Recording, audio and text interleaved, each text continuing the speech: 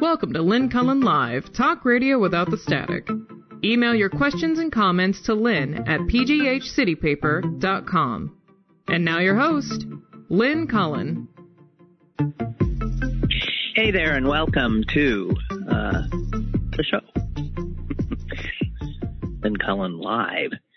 Some days I feel more live than others. The show sometimes seems like a bit of a misnomer, but not today. I definitely do feel alive today. We got a good show for you. We'll be joined in a half hour by Jennifer Murtazashvili, who is the director of Pitt Center for Governance and Markets. Excuse me.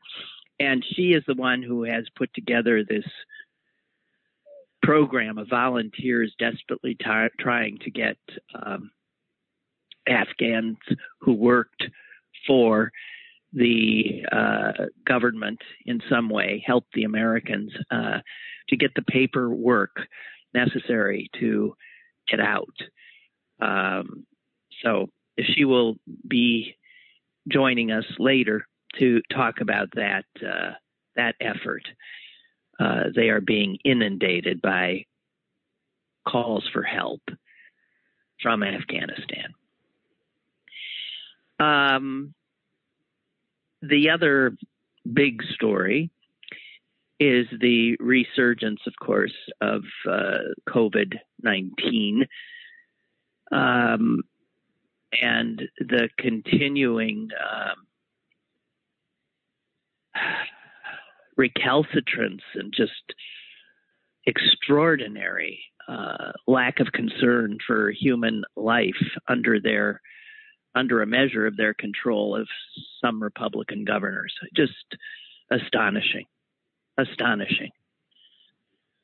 If you look at, the numbers that are coming out now, you look where the trouble lies mostly, although of course it's spreading all over the place. Allegheny County now is in a high level of spread, and you should be masking again in indoor places if you're vaccinated or not. But if you look at just the ICUs in some states, and they all have Republican governors, the states I'm about to mention, their ICUs are essentially full in the entire state. So whether somebody is in need of critical care for heart conditions, any other illness, disease, COVID is just one possibility of you ending up in an ICU, of course. And yet in Alabama, there's not a bed in the entire state. And in Florida, in Georgia, in Mississippi, and in Texas, more than 90% of all ICU beds are already taken. Now, these numbers are from 24 hours ago. For all I know, they're all up to capacity at this point, because the trend, as you know, is nothing but going in the wrong direction. It's going up. Then, in the midst of all of this, I see, and I'm going to quote from a story in the New York Times today, which I think is a little behind the curve, but I don't know. The headline is U.S. to recommend booster shots for most Americans after 8 months. Now, yes, I heard that yesterday. I also heard that somebody I know already got a booster shot yesterday. Had an appointment, 3 p.m., CVS. And I am really confused because the New York Times says right here in the first paragraph that third shots could be offered as early as the third week of September. Well, that's interesting because it's the third week of August, and as I said, someone I know already has gotten a booster shot. The article goes on to say the new policy, this booster shot, will depend on Food and Drug Administration authorization of these additional shots. But as I said, I know somebody in Pittsburgh who got the shot at a CVS yesterday. Later on in this article, it says the first boosters would probably go to nursing home residents. I assure you, this person I know is not a nursing home resident. Healthcare workers, he's not a healthcare worker. Emergency workers, he's not an emergency worker. Likely then, those groups would be followed by other older people. This person is younger than me. And then by the general population. So I want to know what the hell's going on here. Is this another botched, totally screwed up? All I know is that someone I know got a third shot of Pfizer at a CVS on Center Avenue in Oakland yesterday. No problem. So is this article in the New York Times, the paper of record, just wrong? Or has CBS jumped the gun? And aside from all of that, are we going to see the same kind of what I think of as an unseemly rush by people to get these shots? We know there are enough to go around. The government is stockpiling 100 million doses, and they've ordered more that are due in September. And all of this, of course, does not even begin to address the ethical issue. And what would that be? The ethical issue that fewer than 15% of the entire population of this planet has been vaccinated at all.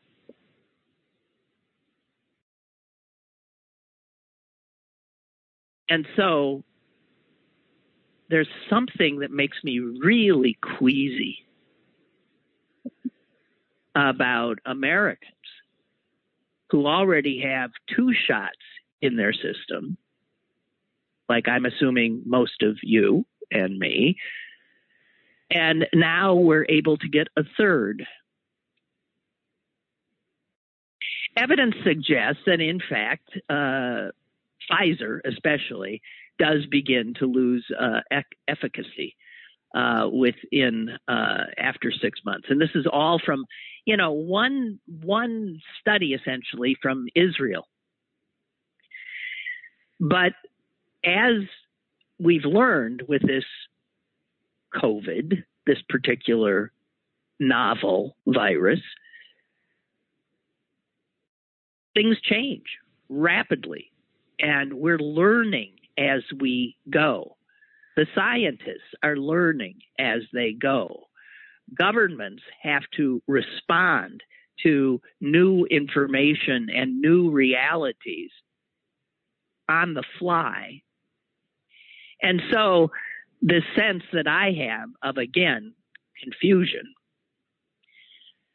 reading an article from the paper of record telling me that the Food and Drug Administration has to sign off on this, and the soonest we could be seeing these booster shots is in a month, and that the first people who will be getting them, like the initial shots, would be, of course, nursing home residents, the first responders, and immunocompromised, whatever, people who are most at risk, not the general population.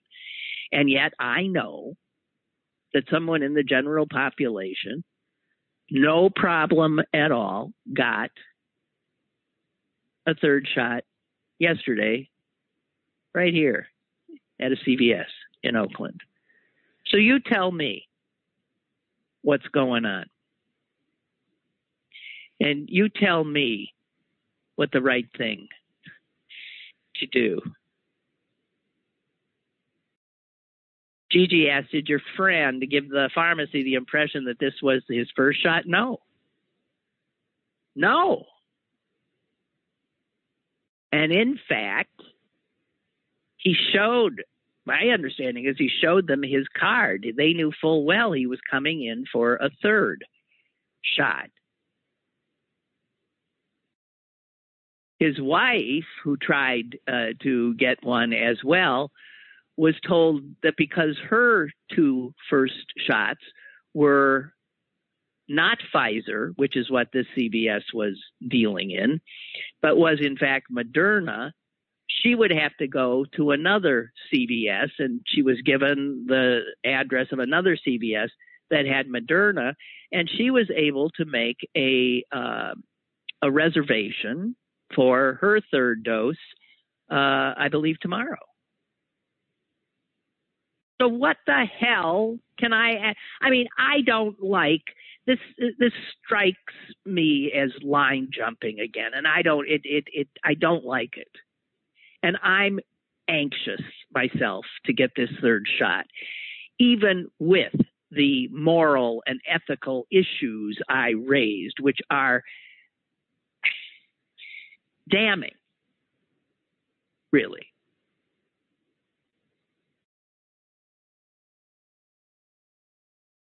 Gigi says, I imagine this is going to be a botched rollout once again. I do so wish we could work on getting the world vaccinated, along with the reluctant fools in this country. Well, I had another friend over yesterday. He is a doctor, and I asked him about this, and he suggested that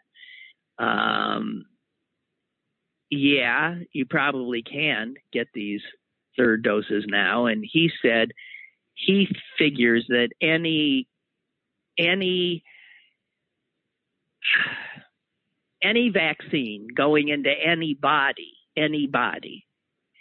is in some small way helping to deny the virus of a home. So he was less inclined to be judgmental than I.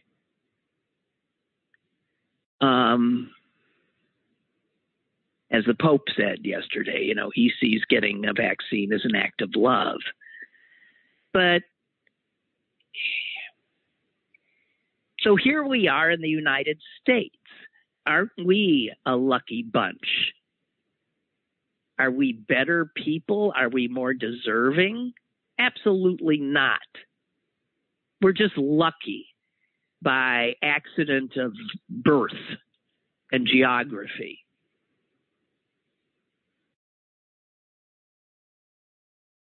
And we do know that our government is making vaccine available to poorer nations. But the fact is that wealthy nations like ours are first taking care of their own. And again, this is how nations generally act. That's the idea of a governing body like this. What is the first thing the government is tasked with? And that is securing its nation and its people. So it's it's hard for me to, squawk and scream about the ethical issue here when I know that a politician that runs a country and a government would be destroyed if he or she did not first take care of the people he has the power to do. The responsibility, I think, is how some would see it, to take care of. That there's no actual responsibility for people anywhere other than this country. But as an individual, I must say that I'm queasy. We've got some callers I just saw, excuse me. So let's get to the phones. Hello, go ahead, please. Hello. Hi. Hi. Hey, that Dr. Goop that was on yesterday, and he said there's no alarm to get a booster shot. He said that study in Israel, that's just saying people were positive. It's mostly people are unvaccinated, and he says that the CDCs are doing not a good thing by alarming people like this. He said probably in 8 months to a year might need a booster, but he didn't see where we had to get one. So I'm going by what he says. Because I think that many shots in that short a time is not good for your body. I do believe that. So, being in the medical field years ago and used to get those shots of that. So. Okay. Well, thank you for that. But that's what I'm saying. It's another botched rollout. I think here. None of us know. Really, if you're a sickly person, there's a chance you might die from it. Yeah. You could die from the flu, too. So I'm not, worried too much. I do think maybe someday in the future we'll have to get one, but I think we're good to go now, what I'm reading and stuff. That's my opinion. So whatever. Okay. Well, you know what my opinion's good for. Nothing. Yeah, right. Yeah. Thank you, doctor. Okay. All right. Bye-bye. Bye. We have another call. Hello? Hey, Lynn, it's Mike in USC. Hey, hi. Sorry to call 2 days in a row, but it's only line jumping if there's a line. They can't give them away. So I wouldn't do it, not because there's a line ahead of me, but because, as the previous caller mentioned, the science is yet to be determined. They're thinking, from what I've read, that 8 months out for Pfizer people, a booster shot will be recommended. But at that point, if CVS has them, why would I have to wait for people in nursing homes to get it first if CVS has the shot? There's only a line. It's only line jumping if there's a line. That's a good point. But I it's do CVS. feel bad that. Yep. Okay. It's Go CVS ahead. What? I don't know. Are they following are there rules that any of these people have to follow? I mean, No. is the New York Times wrong that there has to be a FDA authorization before this can go to the third shot? If that's true, then CVS is flouting the FDA here. Well, if I was your friend's insurance company, I'd be waiting 30 days from now to see if they got billed for that shot. Because when you go to CVS, they ask you for your insurance. And the insurance has been approved for 1 and 2 shots. If the FDA didn't come out and say there's a third shot you should take, I bet the insurance isn't going to pay it for it. But CVS makes their money if they put it in my arm or if they put it in an 11-and-a-half-year-old's arm. A friend of mine just had her son, who's 11-and-a-half, get the vaccine. You can just walk up. You don't have to show ID, right? You just walk in, or you don't have to show a proof of age. You walk in, give them your card, because I got mine too at CVS. You walk in, give them your card. They take your online. They take your insurance information. You show up. You show your card again, and they give you the shot. Mm-hmm. Okay. All right. So I guess if you want it, go get it. Now, the thing is, they're saying after 8 months. Now, the person I know who got the shot is it's after 6 months, but he decided, what the hell? So we're all like just figuring this out on our own again. Or there's a protocol, and the protocol, people are going to ignore that protocol and do what they are afraid or do what they think is best. Like your previous caller said, and like I say, I'm following the CDC's protocol. And when they say 8 months out, I'll count back from April and get it done. Mm-hmm. Not because I'm afraid I'm going to grow a third tit if I get it, but because, it's the protocol. They know more than me. And it's weird, like we were talking about yesterday with the humility. These people know more than I do. So yeah, they do. Listen to that. All right. Okay. Well, I don't know. I'm going to follow. The doctor who I talked to yesterday said he follows the doctor's advice. He said, I'm a good doctor. I follow the medical advice. If they're telling me in 8 months I should get a booster, I'm going to get a booster. Yeah, me too. And that brings up another point that I had with a friend of mine who went to her doctor and she said, should I get the vaccine? And I said, you asked the doctor the wrong question. My friend said, what do you mean?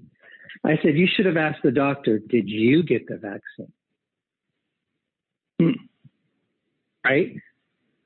Yeah. So that's what I'm doing. And I may change my mind. I may be at CVS, of course, picking up something and then say, oh, what the hell? Right. Yeah, right. Exactly right. I probably just created a run on the CVS. Whatever.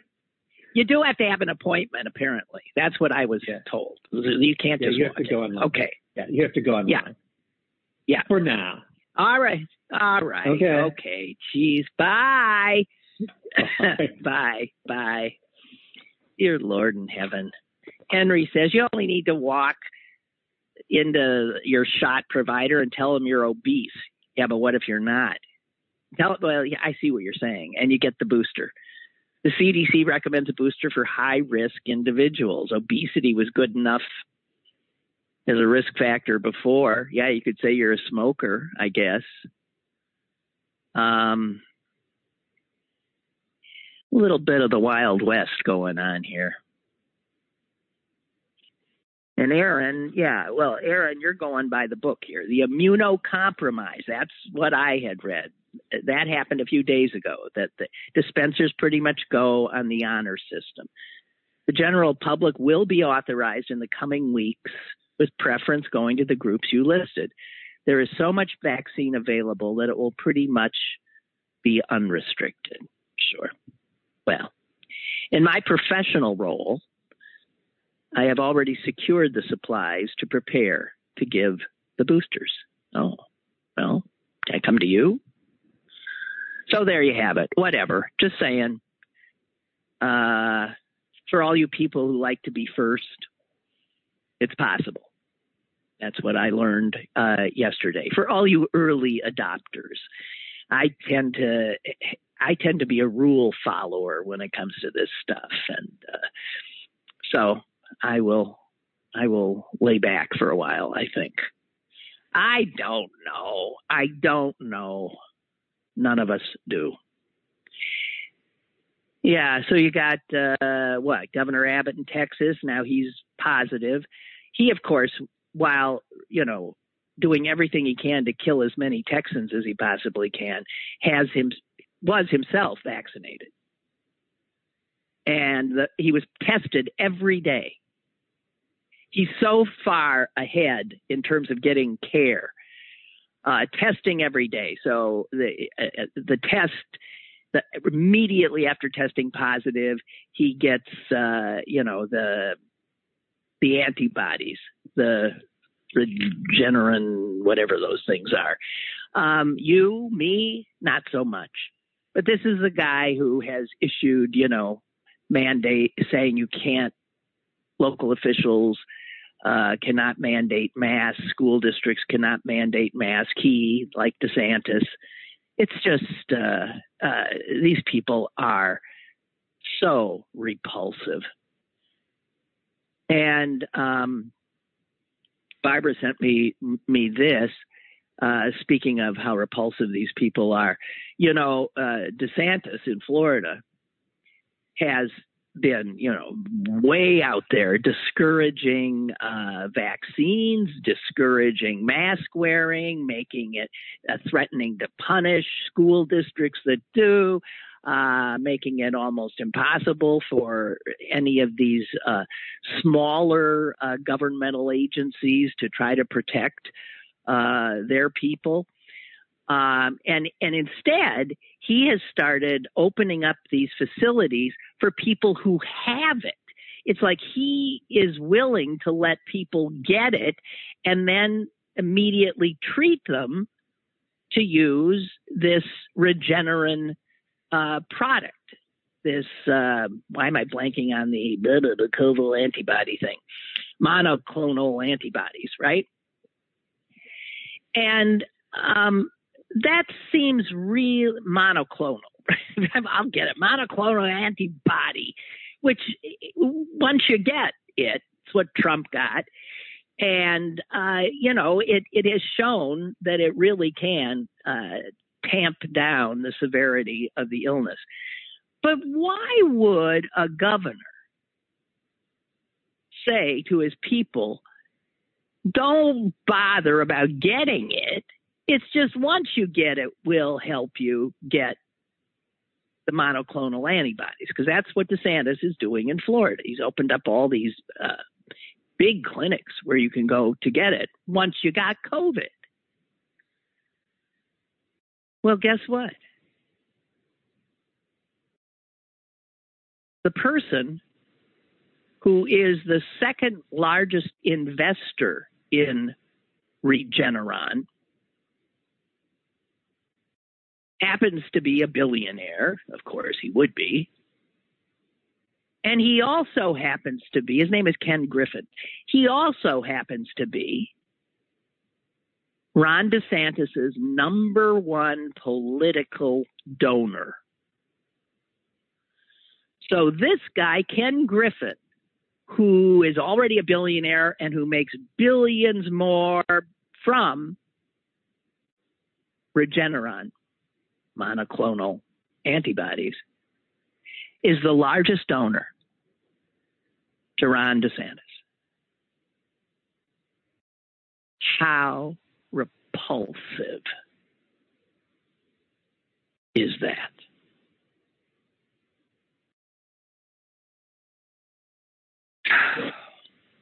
My God. My God. So, and yeah, worst human beings in the world. Worst human beings in the world. Ron DeSantis. Governor Abbott of the great state of Texas, who we can be assured will recover from this virus with probably no problems at all, since he has gotten from day one the greatest treatment. Treatment, first of all, to avoid getting it, and then once he did get it, immediate treatment. How is it that the people of these states don't react to this incredible hypocrisy and chicanery like I am reacting to it? How do they not throw these guys out? I know perhaps they are not aware, right? They're listening to the wrong news. Okay. I got to tell you, the other huge story now, of course, as I said at the beginning of the show, is our chaotic to say the least, withdrawal from Afghanistan after this 20-year misadventure. And we all have seen the pictures of desperate, terrified people. And we know that the pictures we are seeing are just a small snapshot of the reality of the fear and desperation in that country, of people too afraid, women especially too afraid to even leave their homes or be seen. I was shocked when I heard that there was something going on at the University of Pittsburgh, 7,000 miles away, that was an effort to help some of these desperate people get out. Now, what could that possibly be?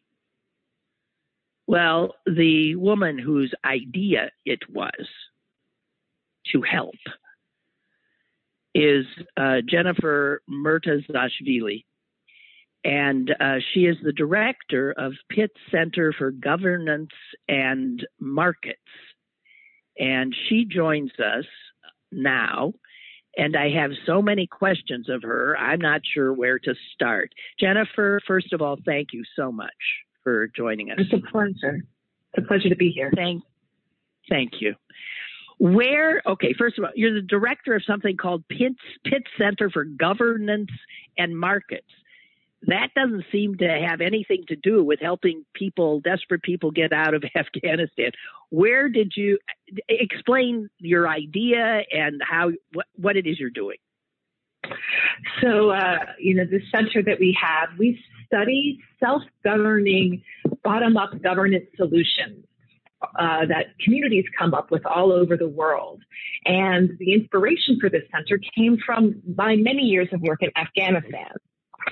And I have been working in Afghanistan. I first went in 2005. And before that, I lived in Central Asia, in Uzbekistan, for 5 years. I was a Peace Corps volunteer, and then I worked for the U.S. government, the U.S. Agency for International Development, for 3 years. And I was working in the U.S. Embassy there on 9/11. And it was actually part of the first humanitarian effort to get aid into Afghanistan on 9/11. So but the past 15 years, really, I've been focused almost solely on Afghanistan. I speak languages, done extensive field research. I've written 2 books on the country, working on a third. So the approach of our center, and the first book that I wrote, was trying to understand how communities govern themselves when states can't or won't. And I spent a lot of time in rural Afghanistan interviewing people, trying to understand how the complex rules of their traditional system of governance, the relationship with the state, so much creativity, so much inspiration that I drew from that experience. So I continue to work on Afghanistan in my own research. Our center does a lot of different things. But when this about August 2nd, the State Department announced this P2 visa program, which expanded the number of people who are eligible for visas to come to the United States. First, it was just military translators. Then they expanded it to researchers and people working on U.S. government projects, development projects, journalists, and so forth. And that's really the people who I knew best. So my email and direct messages just blew up with people asking for help for one specific thing. They worked for a U.S. government organization, and they needed that organization to give them a letter of support saying that they worked for them at some point. And they cannot apply for asylum unless they have this letter. And believe it or not, getting this letter is not easy.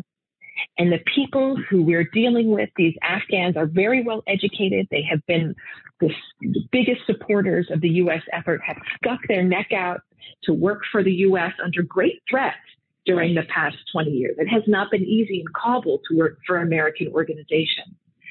And so I started getting request after request after request. I asked one of our student workers to help out with this because it was just my personal connections was just blowing up. And I had an idea that maybe we could help more people. who are having the same problem, to connect them with their former employers just to get this letter of support so they can apply.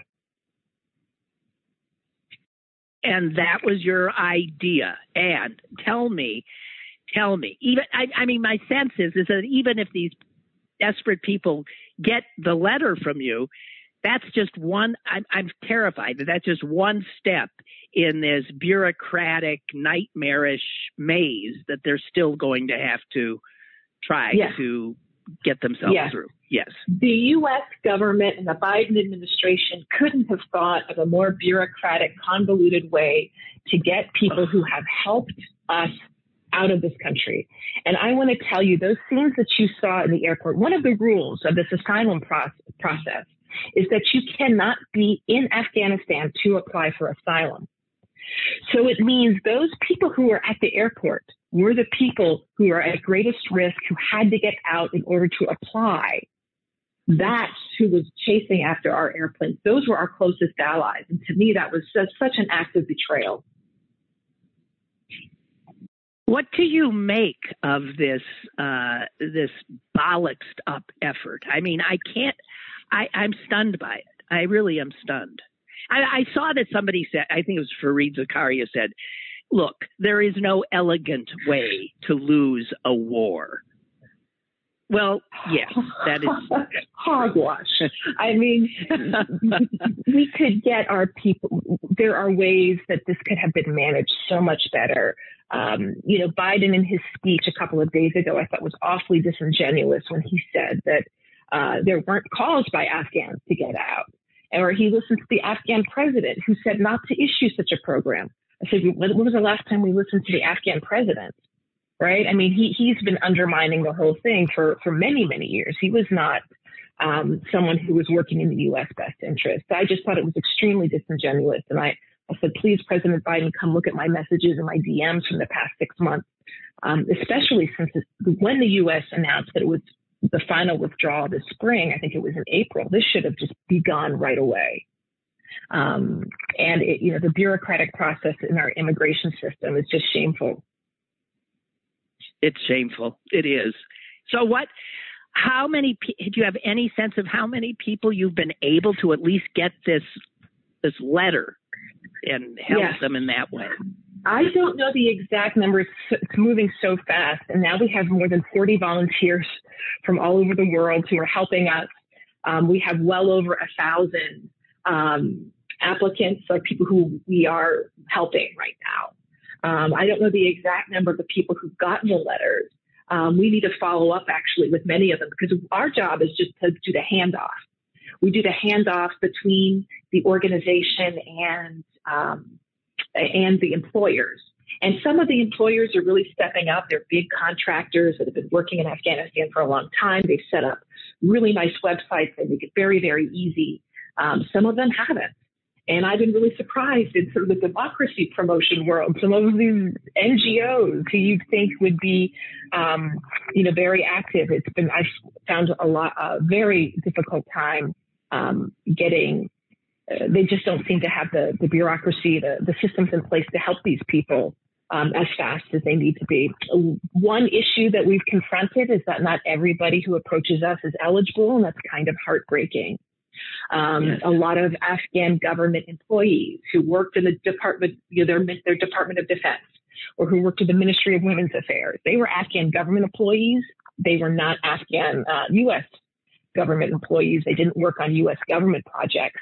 But I would argue that some of those people are at the greatest risk of retribution. UN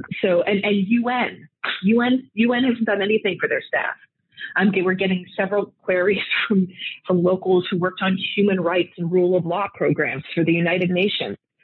The UN isn't a country. They're not evacuating their local staff. So those are some of the issues that we've come across. The U.S. actually has a generous program, very generous program, but is making it really, really hard on people who are in such duress to get information. Now, we knew that this was, inevitable. We didn't know exactly how it was going to play out, but we were saying we're getting out and we were drawing down troops. Shouldn't we have been getting these people out at the same time months and months and months ago? Yes. We've been withdrawing. We've been withdrawing for a long time from Afghanistan. I don't know, and I just so disappointed. Biden obviously, is not interested in Afghanistan. Really thinks it was a mistake. You could see a lot of anger, right. And to be fair, I actually agree with his decision to withdraw. I've gone back and forth on this, but I think the longer that we were there, we were not very effective. And I know I know there's been a lot of attention on, women and women's rights, and that is obviously very important. But I work on rural Afghanistan that's been devastated by war over the past 20 years, the past 40 years. And at this point, the government only controlled, prior to this announcement to withdraw, the government only controlled 30% uncontested. Right. So the gains that we saw happen so quickly, for those of us who follow Afghanistan, it was not, the fall of the capitals was surprising. The Taliban were very sophisticated, are exhibiting enormous sophistication in their messaging and in their ways to get these regions to fall. They've negotiated artfully. They have promised not to hurt people. For the most part, they did not harm soldiers. They said, surrender, go back to your village. They've captured former warlords who were opponents, captured them and let them go. So that. Do you think that is just happening now, or will this be a sort of new kind of Taliban? Are you willing to risk believing that they will not retaliate and be vengeful? This is the $1 million question. If I knew the answer, I'd be running the world. But I think that there are some very promising signs. One of the signs that I see, and I was not one of those people, for the record, who said there's a new Taliban, there's a moderate Taliban. I was not one of those people at all. What I see, though, is a Taliban that understands the grievances of people. We see this in their messaging. Today I saw on Twitter, they're all over social media. They're using cell phones. They're not going to be able to censor things the way they did. Afghan society has changed so much. The state building effort was just a vast failure, from the humanitarian, development, civilian, democracy promotion side to the military side. I blame us for a lot of that. We created a lot of monsters in Afghanistan. We picked really bad people to support. And I was hollering about that for years. But Afghan society changed in a fundamental way, especially in the cities. And the Taliban are not going to be able to govern the way that they did 20 years ago. And their messaging seems right now to indicate that they understand that very well. Yes. They understand the grievances that people have. This morning, I saw a post on Twitter. The Taliban, they went to the equivalent of Duquesne Light.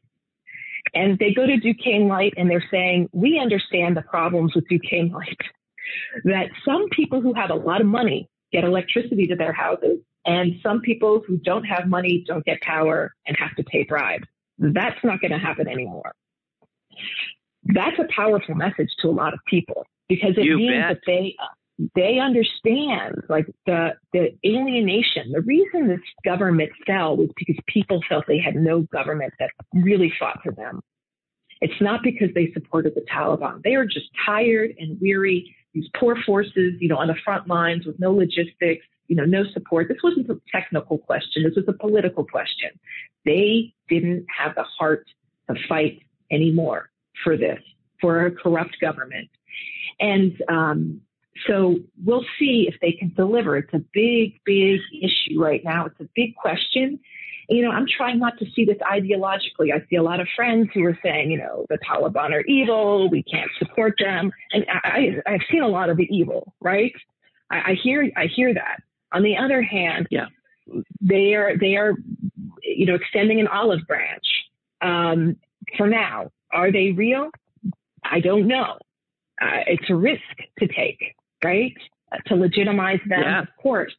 But on the other hand, Afghanistan's had 43 years of constant war. Perhaps engagement could lead to some. Maybe they're not moderate. Maybe it could lead to some moderation. But the real risk the Taliban faces, I think, by their desire to moderate, is then they upset their more every party has extreme wings, right? We know that in the United States. Oh, they have an extreme wing, right? That won't be happy to see this. They've got to balance that as well. So we can assume that behind the scenes right now there is a lot of push and pull going on within the Taliban, right? Of how to govern now. Oh, absolutely. And I was just on the phone this morning with a pretty senior, very well-known Afghan politician who's not allied with the current government, an important public figure. And, I get the sense from him that there's a lot of talk happening right now. And he said he's been talking to the Taliban, and he said that they were surprised. Everyone was surprised that Kabul fell the way that it did, as quickly as it did. They were caught off guard. The government was caught off guard. We were caught off guard. Everybody was caught off guard. And so now is a really critical moment, thinking through these issues, thinking about whether to engage or not. I think we should just take off our ideological blinders and think about the people of Afghanistan. Does it make sense to engage them? The U.S. government has frozen central bank assets. That is important because the former president, it just was reported that he ran off with $169 million in cash. Ashraf Ghani showed up in the United Arab Emirates with $169 million. Yeah. And we loved him. Outrageous. Ivy League educated, PhD in anthropology from Columbia University, World Bank. The U.S. loved it. The U.S. loved him for years. They just glorified him and people in Washington of all administrations. And love for him really began blossom. Well, what? Are we that naive? Yes. We are. Yes, we were not good at this. And I think this is a lesson for us, not to think about, U.S. interventionism, restraint versus intervene and what kind of foreign policy.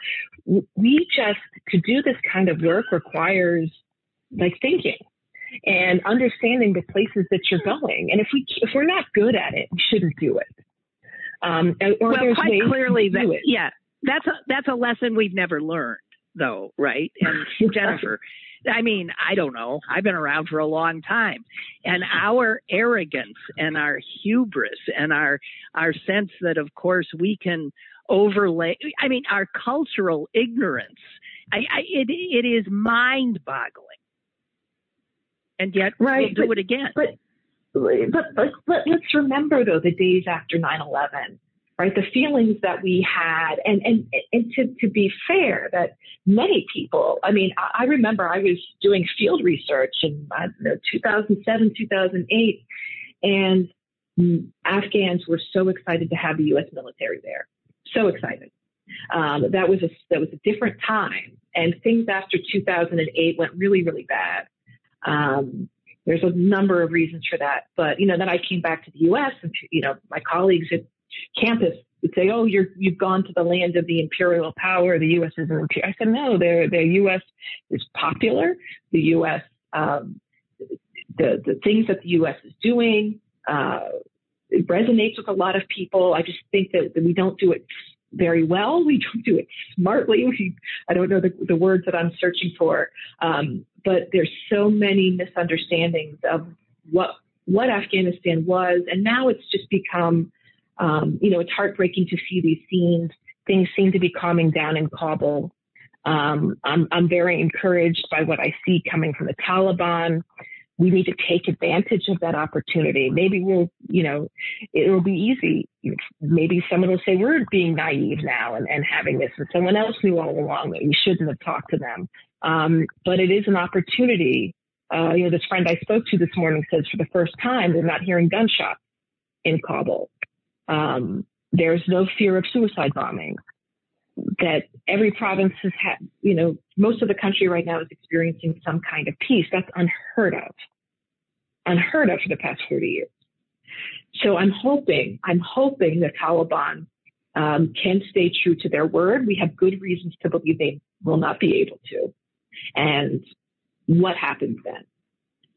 So there's no easy answers to any of this at all. And anybody who has one doesn't know what they're talking about.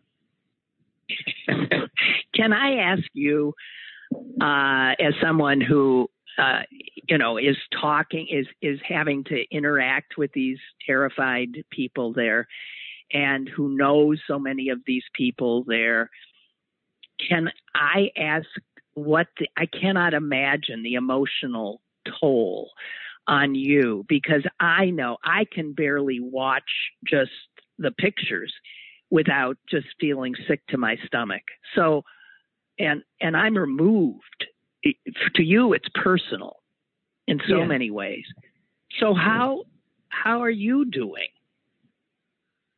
I just have to keep going. I realize the privilege that I have being able to sit here and go through my Twitter DMs and my Facebook TMs and try to respond to people. It's hard. I think we were all just shocked on Saturday watching the government fall Sunday morning. It's hard. It's very, very hard.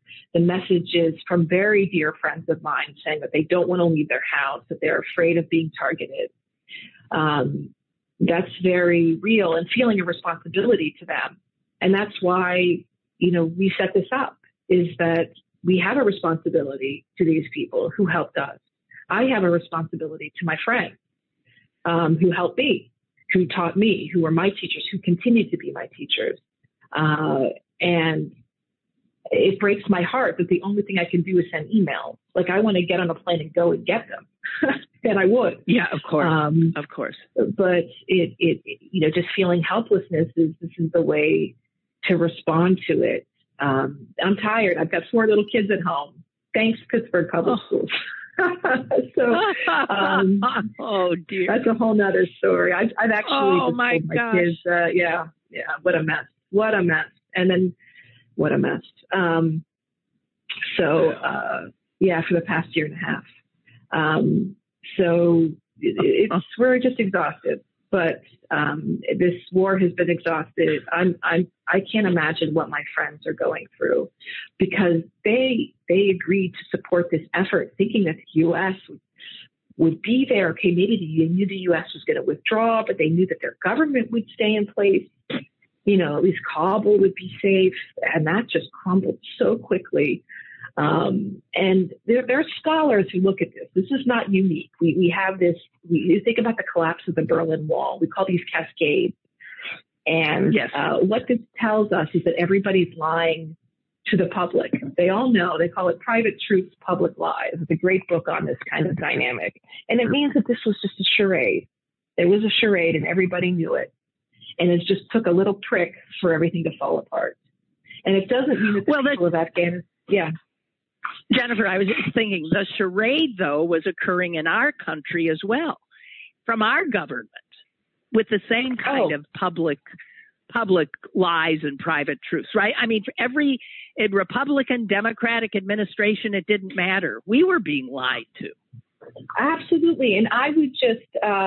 I would encourage everybody. There's a Special Inspector General for Afghanistan Reconstruction. If there's anybody who deserves a medal for this, it's his office. You could go to his website, download reports. In fact, he issued one yesterday about 20 years of lessons learned on Afghanistan reconstruction, and basically diagnosed everything. He's been writing about, and this is a government official, and he got harangued by the aid community, by the military. I mean, you name it. And I saw problems in the development, the aid, the humanitarian side. In fact, I found the military to be much more willing to respond to problems and to adjust their strategy than many of the people I saw on the humanitarian and the development side of things, which really shocked me and was very disappointing.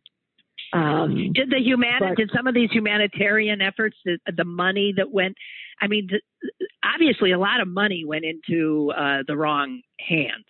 This was a totally corrupt regime. Well, and corrupt, but also corrupt aid agencies. I'd go, even I was there. I was in Kabul last year, right when COVID hit. I was actually meeting with the mayors. I was asked to give a talk to the mayors of Afghanistan to talk about local governance reform. That's actually, I work on local governance, self-governance. The center I have works on these governance issues. The honor of my life, to be able to speak before the people that you study. And they all said, they talked about the problems with the Constitution. It's way too centralized. They wanted federalism, decentralization, and the president's controlling all the authority in his own hands. And they want to do more. And I just meet some of these aid agencies. They're spending. The problem is that we thought, okay, if we're giving all this money to the military, we also have to work on the civilian side as well. And the civilian side meant let's give huge amounts of money to develop the country. There was a lot of, pressure to see strong humanitarian results. But the result was that we put way too much money into the country, created our whole bureaucratic system in Washington is really broken in terms of how we deliver aid. We have these huge, NGOs and contracting systems that eat up a lot of money. Very, very little of that money actually gets to recipients. And then you have in Kabul, you have all these aid agencies who are sitting in these offices in these compounds, and they're not able to travel. And how on earth can you administer a $300 million program if you can't ever visit the village that you're giving money to? That's a recipe for disaster. And we knew that all along. The Special Inspector General's office has been writing about this for years. He's testified before Congress. We knew this, but we kept going. As you're talking, I'm thinking I just saw something in the paper today about how if you want to help the poor people of Haiti, here's where you can give. You're not naming any names, but I mean, that would be some NGO, some humanitarian. Yeah. Are we throwing there are some very good organizations. Oftentimes those appeals don't go directly to people. They go and pay overhead for nonprofits. And not to say that the overhead isn't important. Who do you see as a good name? Can you name a few good ones? I don't want to get into names. Okay. Yeah, because I don't want to exclude either. So, okay. But it is a very tricky business. There are some very good people out there doing work. And I think the best thing is to get aid, and this is directly into the hands of people. Give people cash. We don't need to teach people how to fish. They know how to fish. It's that simple. I think a lot of the programs, the humanitarian programs, could be quite patronizing to people. People have a lot of dignity, and one of the things that I saw in Afghanistan was in the areas that there were peace. There were some peaceful parts of the country. We don't read about them very often, but the ability of these communities to engage in local self-governance, to do all this really cool self-help. Manage, local infrastructure and irrigation systems. You saw businesses thrive. You saw commerce thrive. You saw education thrive. And people gave up on the formal education system. So the number of private schools, private universities in Afghanistan was astronomical because there's such a hunger for education and the need wasn't really being met. And so people just took things into their own hands and they did so much. And I just want people to not walk away with this story that the people didn't want to fight. The Taliban won.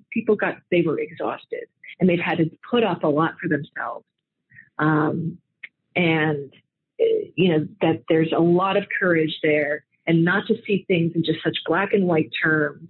The situation with women is heartbreaking. It's complicated. Really complicated. I'm trying to be hopeful about the future. Jennifer, I thank you so much. And you've got more important things to do than talk to us. And our time is up. I cannot thank you enough for helping us in the time you've spent with us to see things in not so black and white a manner, which is always, of course, pretty much how our media portray what people see is such a sort of almost cartoon of reality and not often even reality. So I wish you all the best in the wonderful work you're doing, and I wish you a measure of internal peace as well. Thank you. And I've been listening to you since I was a kid, you and Uncle Dougie. So I'm a huge fan. Yes, from back in the day. You are kidding me. No, I was the last guest on Uncle Dougie's show before he got fired, I think. Yes, I just came back from Afghanistan, and I would write him letters when I was in Afghanistan. And I listened to you for years. So it's just a real pleasure to be here. It really means a lot. God say that. Okay, that blows me away. Thank you. I am honored. I am honored. Thank you. Yeah. Thank you so much. All right, take care. All right, back to work. Bye-bye. Bye. Bye. Whoa. Wasn't expecting that. Jennifer Murtazashvili. You notice I just called her Jennifer after I first said it. Wow. All right. I think that was about as unvarnished a picture as we are likely to get from anybody. Wow. So thank you guys for that. I want to thank Zach for setting that up for us, and my best to her efforts. Okay, that's it, and stay dry. I'll see you tomorrow. Bye-bye.